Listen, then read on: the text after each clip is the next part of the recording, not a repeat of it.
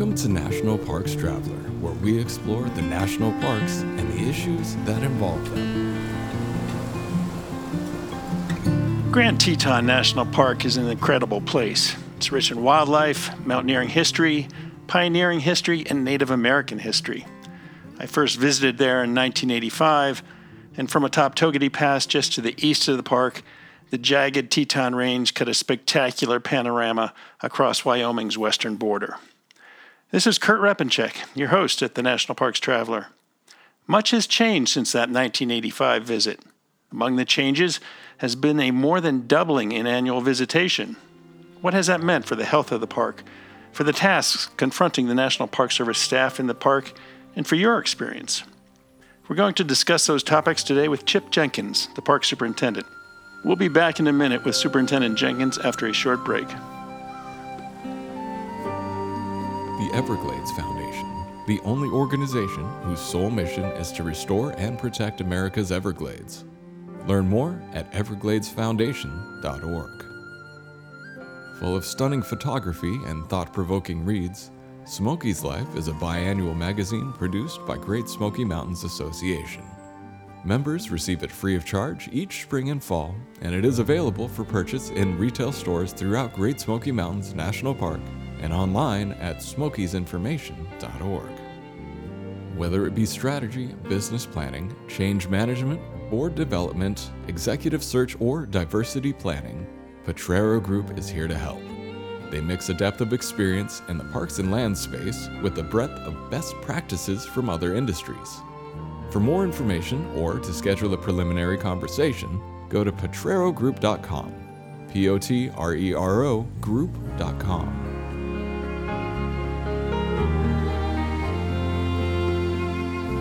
Welcome back to the Traveler, Chip. How you been? Doing well. It's a spectacular place to be, and it's been a good year. And we're rolling into one of the most fantastic seasons there, fall. True. Very true. So I've got to ask, before we get into the nitty-gritty, what's your favorite place in the park? Not sure I'm going to reveal that.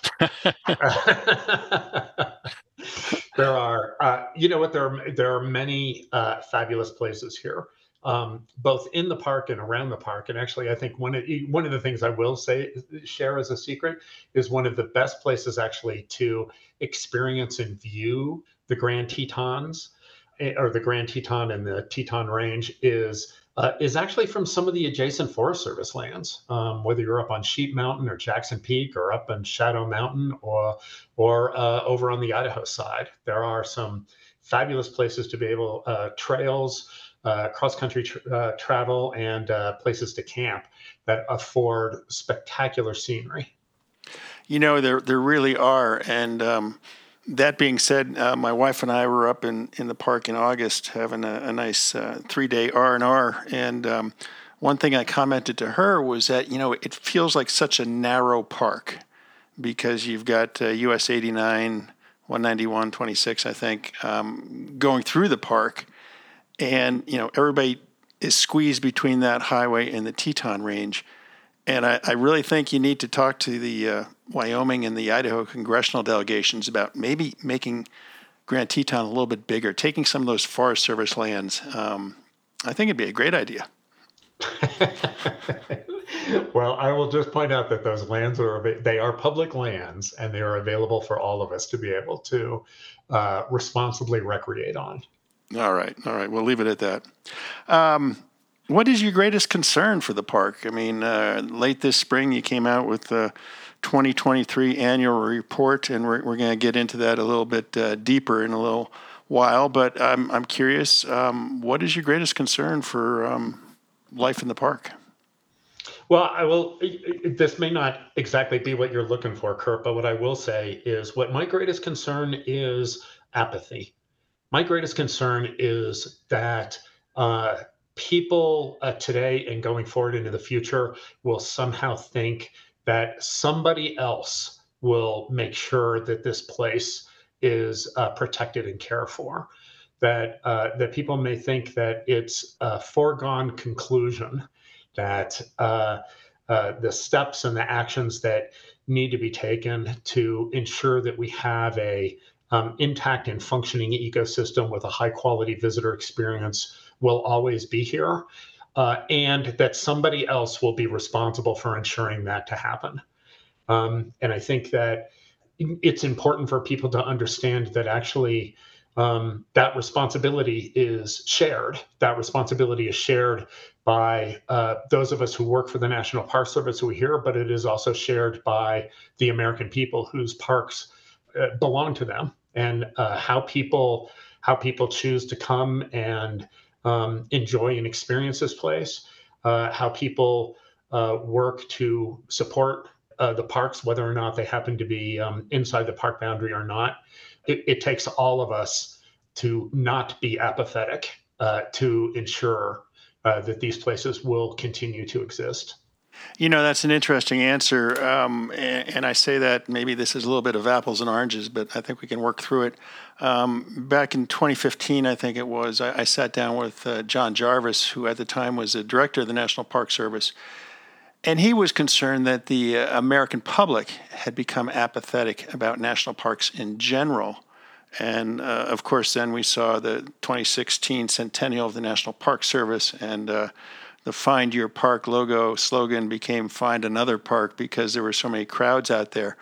When you're talking about apathy in the park, and I'm sure there's probably many superintendents who share your feeling, what exactly do you mean? I mean, there's been this trend that people want to count coups, so to speak. With I've been to Grand Teton. Here's a picture of me in front of the Grand Teton, and blast, I'm off to the next park. What exactly do you mean by apathy?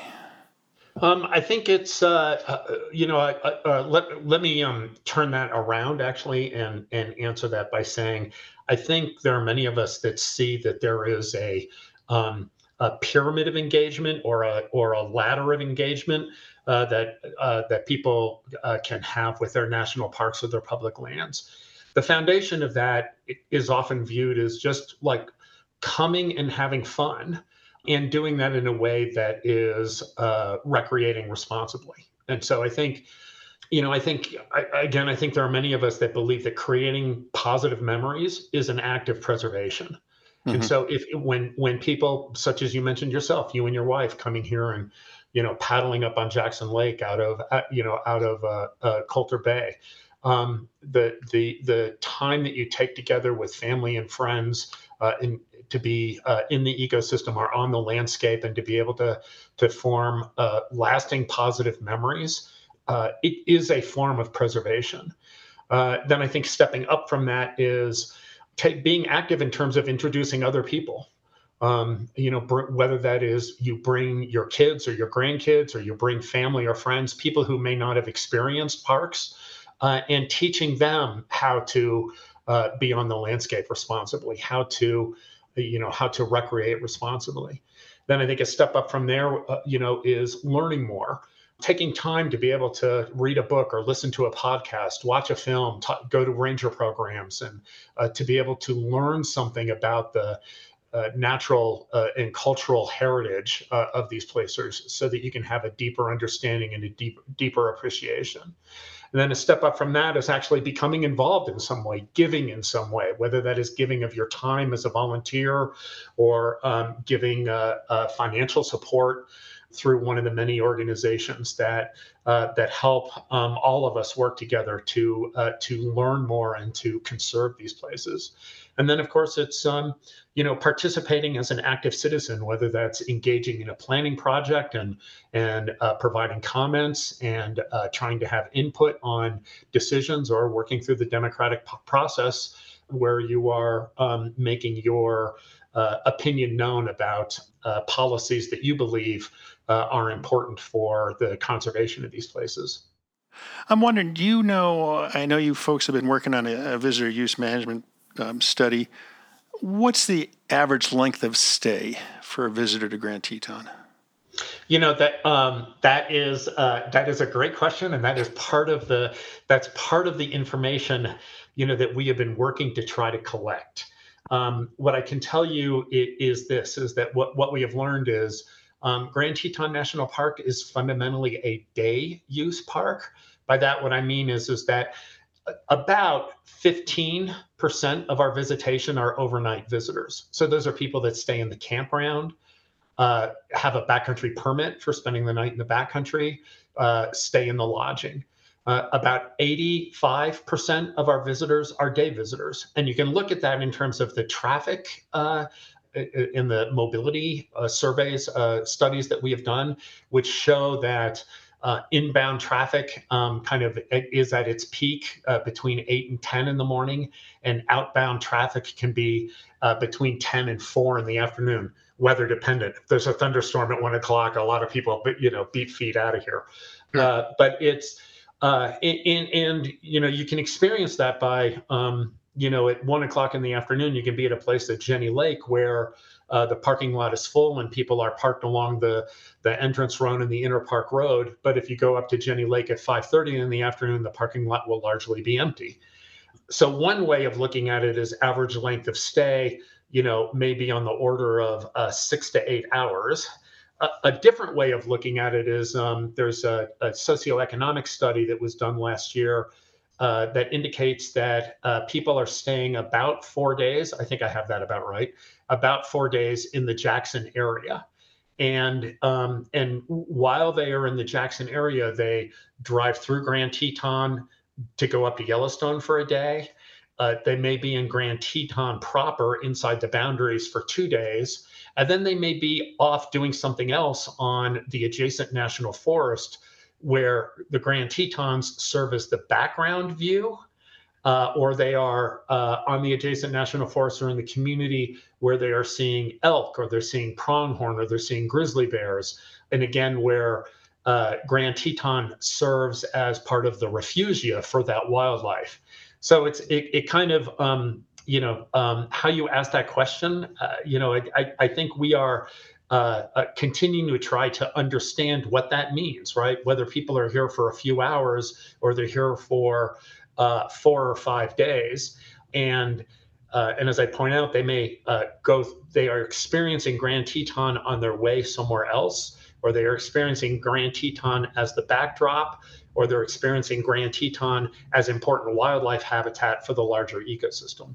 Yeah, I asked the question because I think some years ago, it was estimated that the average stay in a Yellowstone visit was 2.5 days and maybe 3 days, and you just cannot see that park and all it offers in that limited amount of time. And I'm fortunate in that I live a half day's drive from Grand Teton, and so I get to have multiple visits, whether it's a couple times a year or every year. And so we try and explore a different part of the park and learn something different. This year we usually use Coulter Bay as our base. I love the cabins there. The marina is easy access. And one day we went up to Leaks Marina and put in there, and a place I'd never been, I must admit, after being in Wyoming since 1985 and in Utah since 1993. But this last visit, one thing I definitely wanted to check off was, you have the Native American artists at the Coulter Bay Visitor Center, and I'd never done that before. It was always wrong time, wrong place. And we went there this year and just had a wonderful time talking to the artist and looking at his prints and his knives and flutes that he made, and just really gave us a more rounded visit to Grand Teton National Park. We didn't bother going to Jenny Lake and didn't climb the Teton this year, but there's so many finer nuances that if you're a day visitor, unless you do live nearby and you can make multiple visits, I don't think you can fully appreciate all that Grand Teton offers. That's terrific, Kurt. Thanks. I think I agree that there are many different aspects, many different characteristics and ways to enjoy the Grand Teton National Park.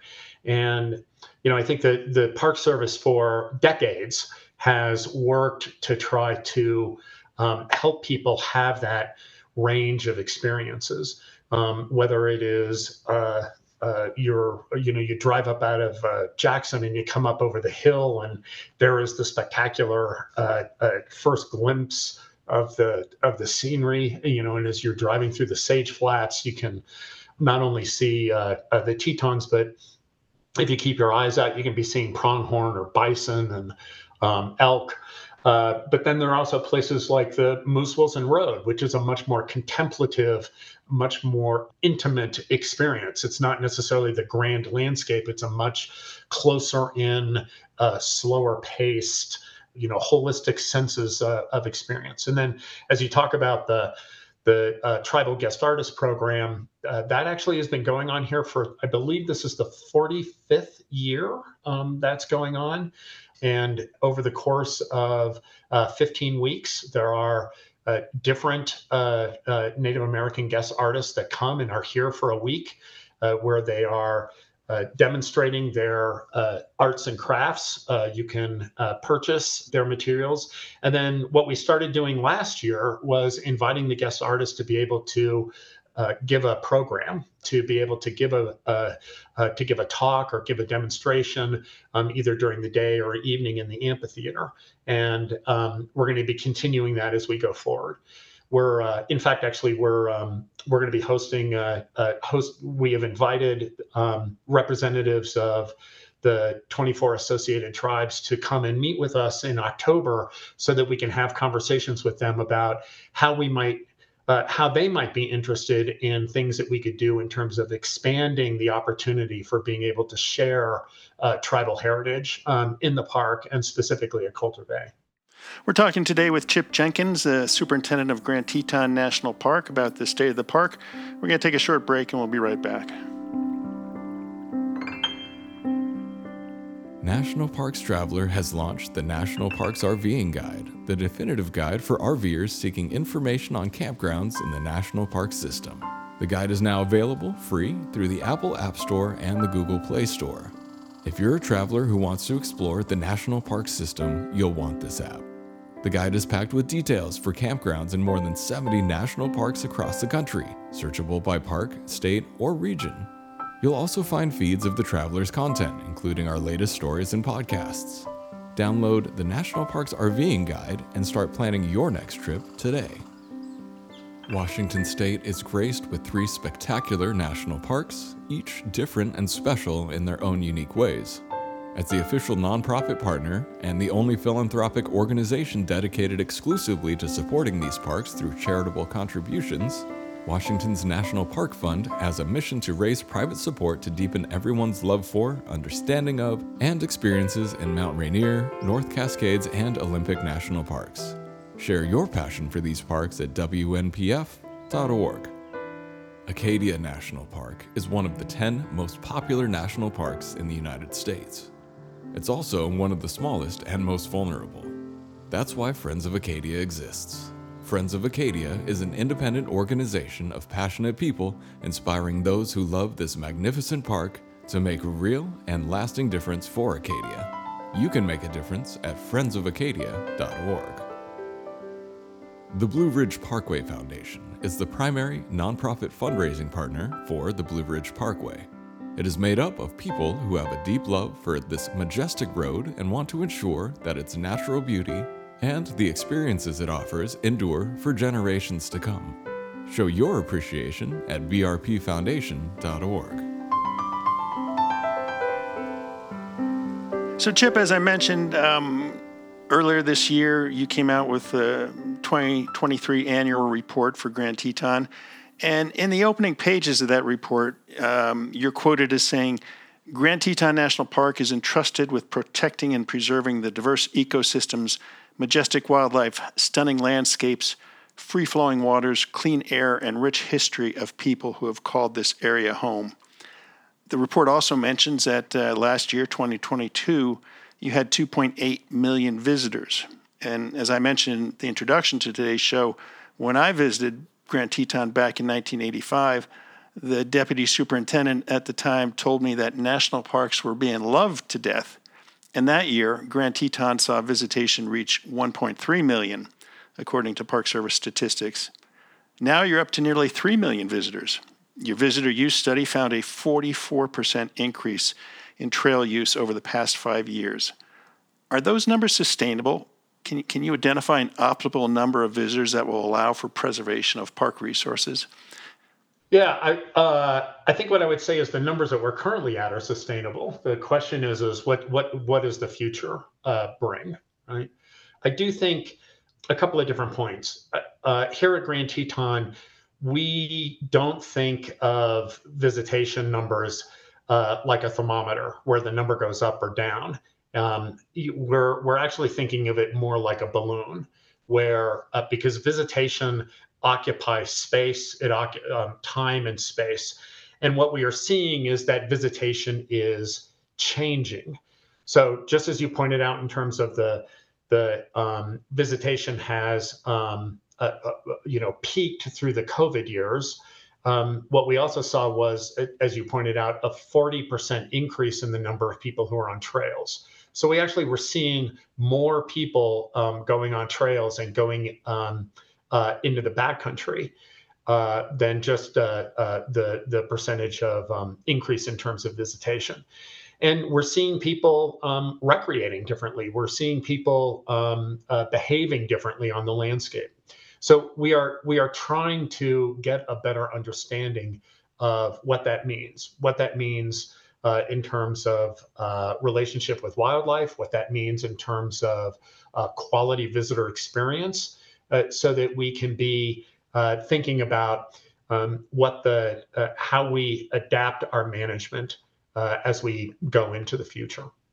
Yeah, I'm curious. I mean, a 40 to 44% increase in trail traffic, that's huge over 5 years. And I'm guessing the bulk of that is focused on the Jenny Lake area. Is that safe to say? Actually, you'd be surprised. It is most of the trailheads throughout the park, both the trails that are leading up into the canyons, as well as also trails that are out on the other side of the park, like around Two Ocean Lake, Emma Matilda, Two Ocean Lake. We're seeing different levels of increase of trail use in different places, but it is not just concentrated at Jenny Lake. Oh, that's good to hear. And, like I mentioned earlier, you can't do Grand Teton National Park in a day because you do have all those incredible resources and all those trailheads. I'm an avid hiker, and I haven't done as many as I would like, mainly because I'm also an avid paddler. Yeah, there we go. Now, the annual report also noted that the park is continuing to build visitor services and interpretive functions based on resource, audience, and visitation conditions impacted by the COVID-19 pandemic. Can you elaborate on that? What's being done in terms of visitor services? Well, let me, part of what we're trying to do is that we have over a 90-year history here at Grand Teton of working to have a variety of different visitor experiences across the park. The northern end of the range, it is an area where it is lower intensity recreation, auto touring, driving around, being able to see the scenery is a big part of the experience here. And then we have facilities where we do have more concentrated use, like at Jenny Lake, like at Coulter Bay. And so part of what we are doing is looking at continuing that overall management philosophy of trying to disperse people across the landscape while maintaining a range of different kinds of visitor experiences. And we are doing things in terms of modifying infrastructure to be able to support people in those places where we are concentrating use. So, for example, there are 4 new boat launches and takeouts that have been created along the Snake River. That Jackson Lake Dam, we completed one last year. Pacific Creek, we completed it 2 years ago, and we're in the process of building the one in Moose right now. And the intention behind that is to be implementing the direction of the Snake River Wild and Scenic River Management Plan, where we are both providing access, but we are also trying to make sure that the infrastructure there is, that we have a bathroom so that we are protecting the water quality by properly handling human waste. And we've got parking lots where we concentrate parking, and we can also, appropriately handle the runoff. Associated with each one of those we're also, including interpretive materials and, information to be able to talk about the Snake River system. And in fact, we've been working with the Shoshone-Bannock tribe over in the Fort Hall Reservation to be able to incorporate the tribal heritage and culture in that interpretive exhibits. And what they have asked us to do is to make use of their language on the interpretive panels. So if you come and you see those, you'll see at their request, the use of their language in that educational materials. We are continuing to look out in terms of other ways that we'll be making changes. We're at the very front end of looking at doing a major project at Mormon Row, the historic Grovant town site, where right now, if you go out there, it's rather confusing. It's rather, why'd the Park Service send me out there, and what's that pink house about? Where we, really want to, create a sense of arrival and do justice to be able to of telling the story of what the early Anglo settlers went through in terms of working there. And then our one of our biggest projects that are coming up is looking at Coulter Bay. It's glad to hear that you have a fondness for that. Is Coulter Bay was the pilot for Mission 66. It was work started there, planning in the early 1950s and construction in the mid 1950s. And essentially, Coulter Bay was created as a overnight base of operations. But as I said, our visitation has changed, and now we have about 2,500 overnight visitors there, but we have 10,000 day visitors there. And Coulter Bay is really not set up to be able to host visitation in that way. And so and Coulter Bay hasn't been touched in 75 years. So we're looking at a project in terms of really trying to revitalize Coulter Bay. And we'll be coming out in November and December for starting public scoping on that project. Well, that's good to hear. I've got a number of suggestions for you. But speaking of Coulter Bay and taking a look at how it's laid out and what role it serves in the park, back in 2012, I believe, the park staff launched a similar study into redevelopment of the area with an eye to reducing impacts while improving visitor experience. What happened to that study? Was it a lack of money, lack of inertia? I wasn't here at that time, but I think what we've over the last couple of years, we took a look at that environmental assessment and what it called for. And frankly, I think it looked too small. I think it essentially was looking at just the parking and the transportation, the circulation around the store and the entrance. And I think we're seeing that we need to take a more holistic view of look at Coulter Bay and how we can really try to use that place in a sense to kind of restore it as one of the primary centers of gravity for a day visit in the park. And what are the kinds of visitor experience that we want to provide there? Water-based recreation, access to trails, of course, high quality overnight visitation. Seeing about whether or not there's interest in tribes to expand work to share tribal heritage and culture, and to do that all in a way that it was originally designed to be very, very car centric. And so if you go to Coulter Bay, it feels like you need to be in your car and kind of drive everywhere.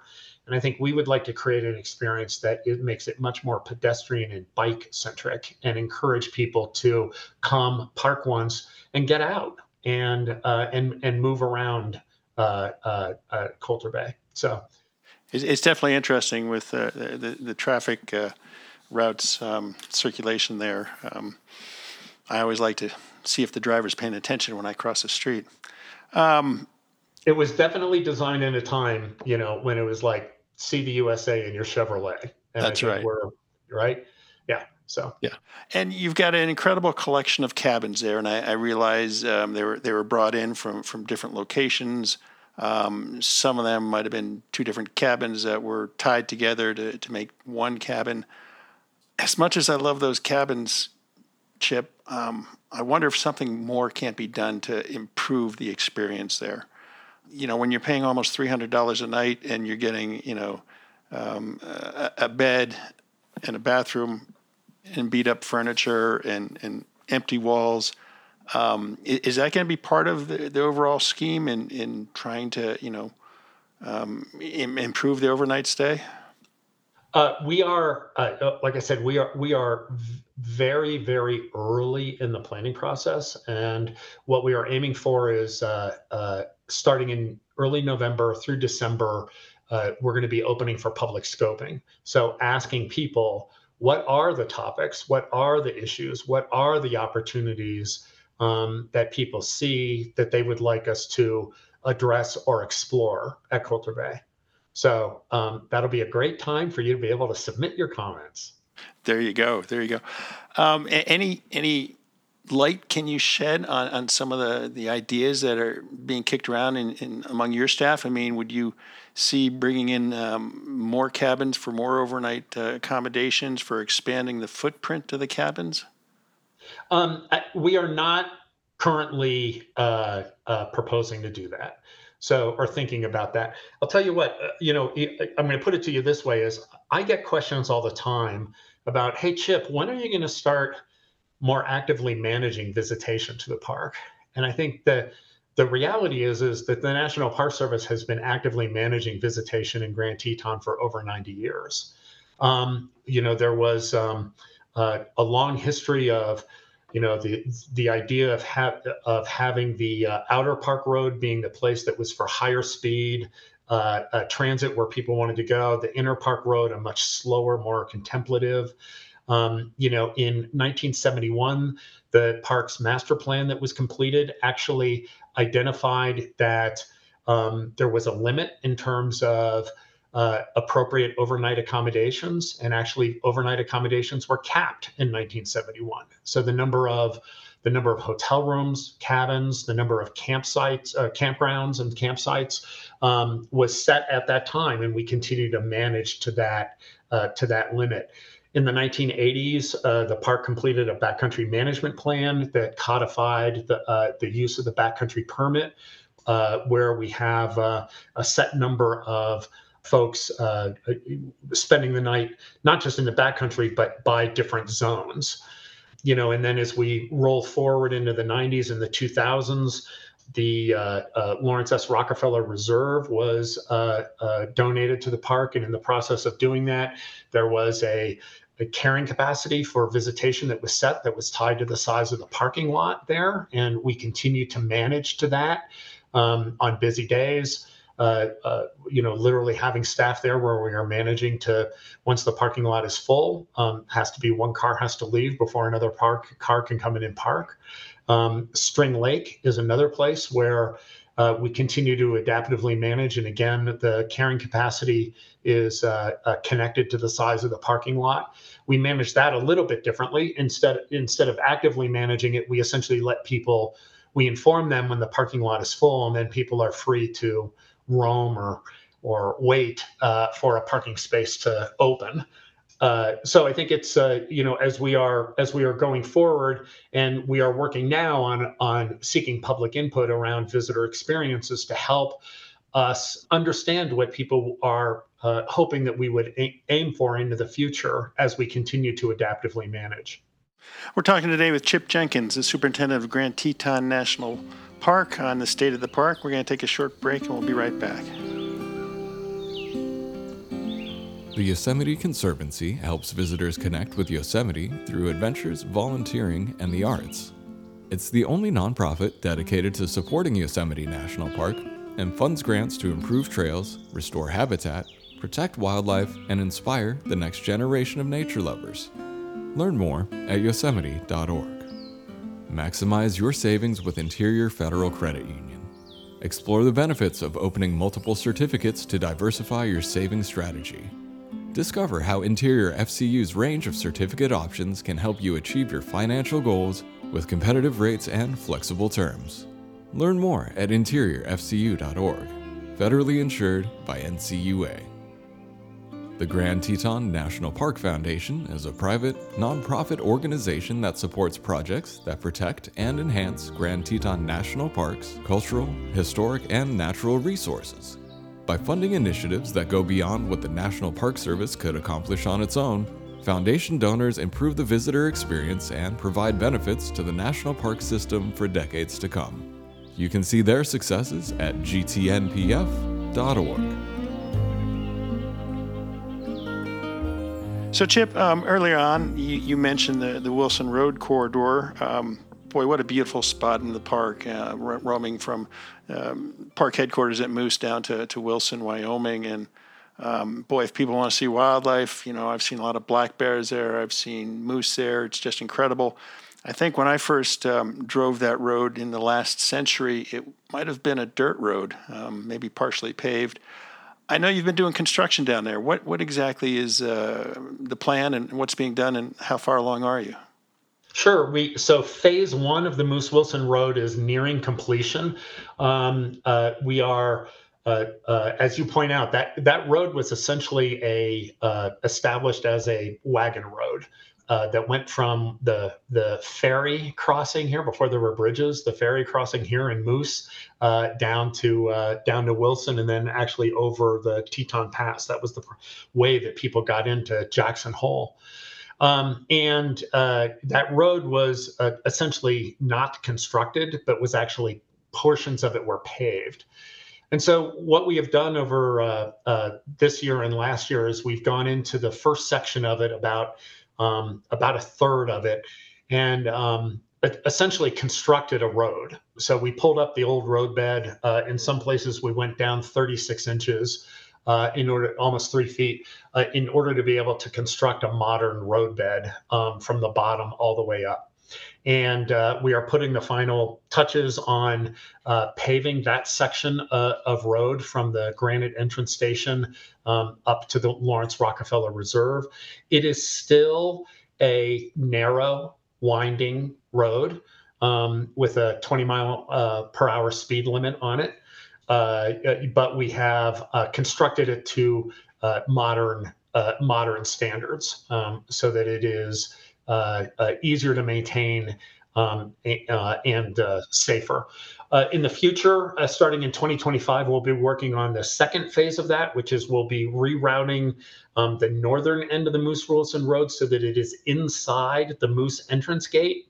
So people who are driving up from the south will only have to go through the Granite entrance gate. They won't have to go back through another entrance gate to be able to help things move more efficiently. And then we'll also be constructing. We're just putting the finishing touches on constructing a modern trailhead at Granite Canyon. So it's got a parking lot with a bathroom and information signs. And then one of our projects out starting in 25 will be the construction of the Death Canyon trailhead.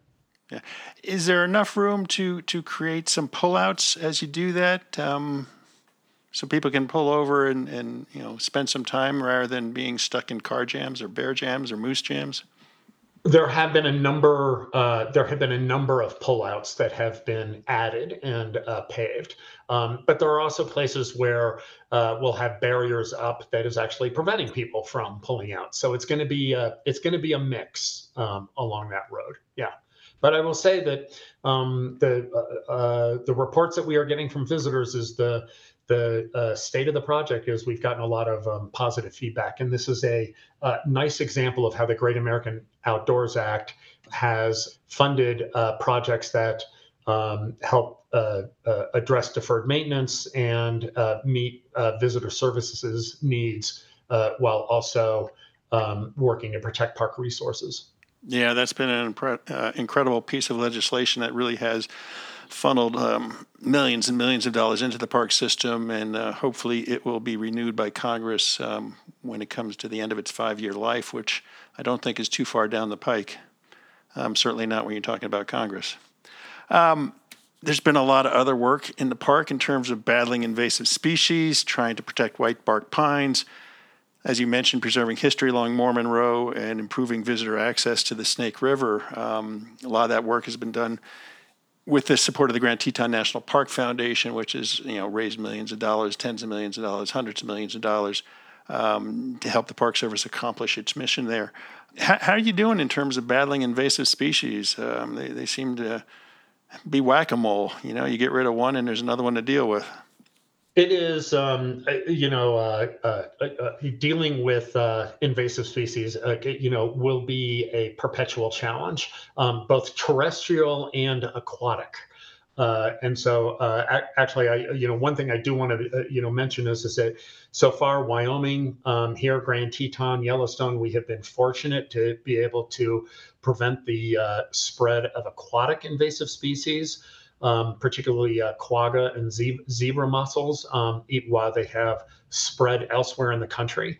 And I think this is an example, to go back to our original comment about how people can help and not be apathetic, but we need people to be really, really diligent, really careful in terms of when they want to bring watercraft here, and that they are making sure that their watercraft is clean, so that we don't see the invasion of quagga mussels or whatever else might be coming next after those. Terrestrial, vegetative species, we're very, very fortunate that we have a talented and energetic vegetation management crew. They work very closely with the county and the state on doing a continual update of a threat assessments of the changing conditions of different species, and then actively out working, whether it's pulling or using herbicides. In fact, actually, this time of year, right now, there's a big effort afoot to try to address the spread of cheatgrass. It's the time of year where the crews are working to deal with that. I know a huge issue across the national park system is employee housing. I know you've mentioned it in the past, and I know it's one of your top priorities. How are things coming along with that? It continues to be a challenge. I think Grand Teton is relatively unusual in that we have to have such a high percentage of our employees in government housing. We would prefer that was not the case. But essentially, we are like most other institutions and organizations in this part of the world, where we're recognizing we have to have about 95% of our employees in government housing. Because it's just I believe the median house price now around here is like $3 million. It's just not possible for people to be able to afford or find places either to buy or rent within a commuting distance. But we have been fortunate in that the budget passed this last year has provided funding for us. We are in the process of negotiating a contract to build up to 6 new housing units here in Moose. We have a project that's going on in partnership with the Grand Teton Foundation, where we are adaptively reusing the Roy Chambers house, where we're going to create 4 seasonal beds there. And then we have a number of other projects that are we're just beginning to get funding, thanks to our region in Washington office, to be able to start the design process on adaptively reusing some other historic structures, and to take buildings that are currently vacant and to be able to rehab them and upgrade them, and to be able to make use of them as housing. But right now, we did a very, very comprehensive analysis that we keep up to date, where we looked at literally every position on our organization chart to assess whether or not those positions needed to be here in the park or could work remotely. We identified 5 to 6 positions that might be able to work remotely, but then the rest, we are about 30 beds short of meeting our housing needs. And again, thanks to support from our Washington office, we are getting funding where 4 and 5 at a time, we're going to be able to make progress on reducing that deficit. Yeah, great to hear. We've covered a lot of ground, Chip. Is there anything else you'd like to point out or mention? The one thing it's a bit timely is that we do have a public comment period open right now on our visitor experience management. People can go to our website, our visitor experience management website, to be able to look at a story map and access the link to be able to provide us comments.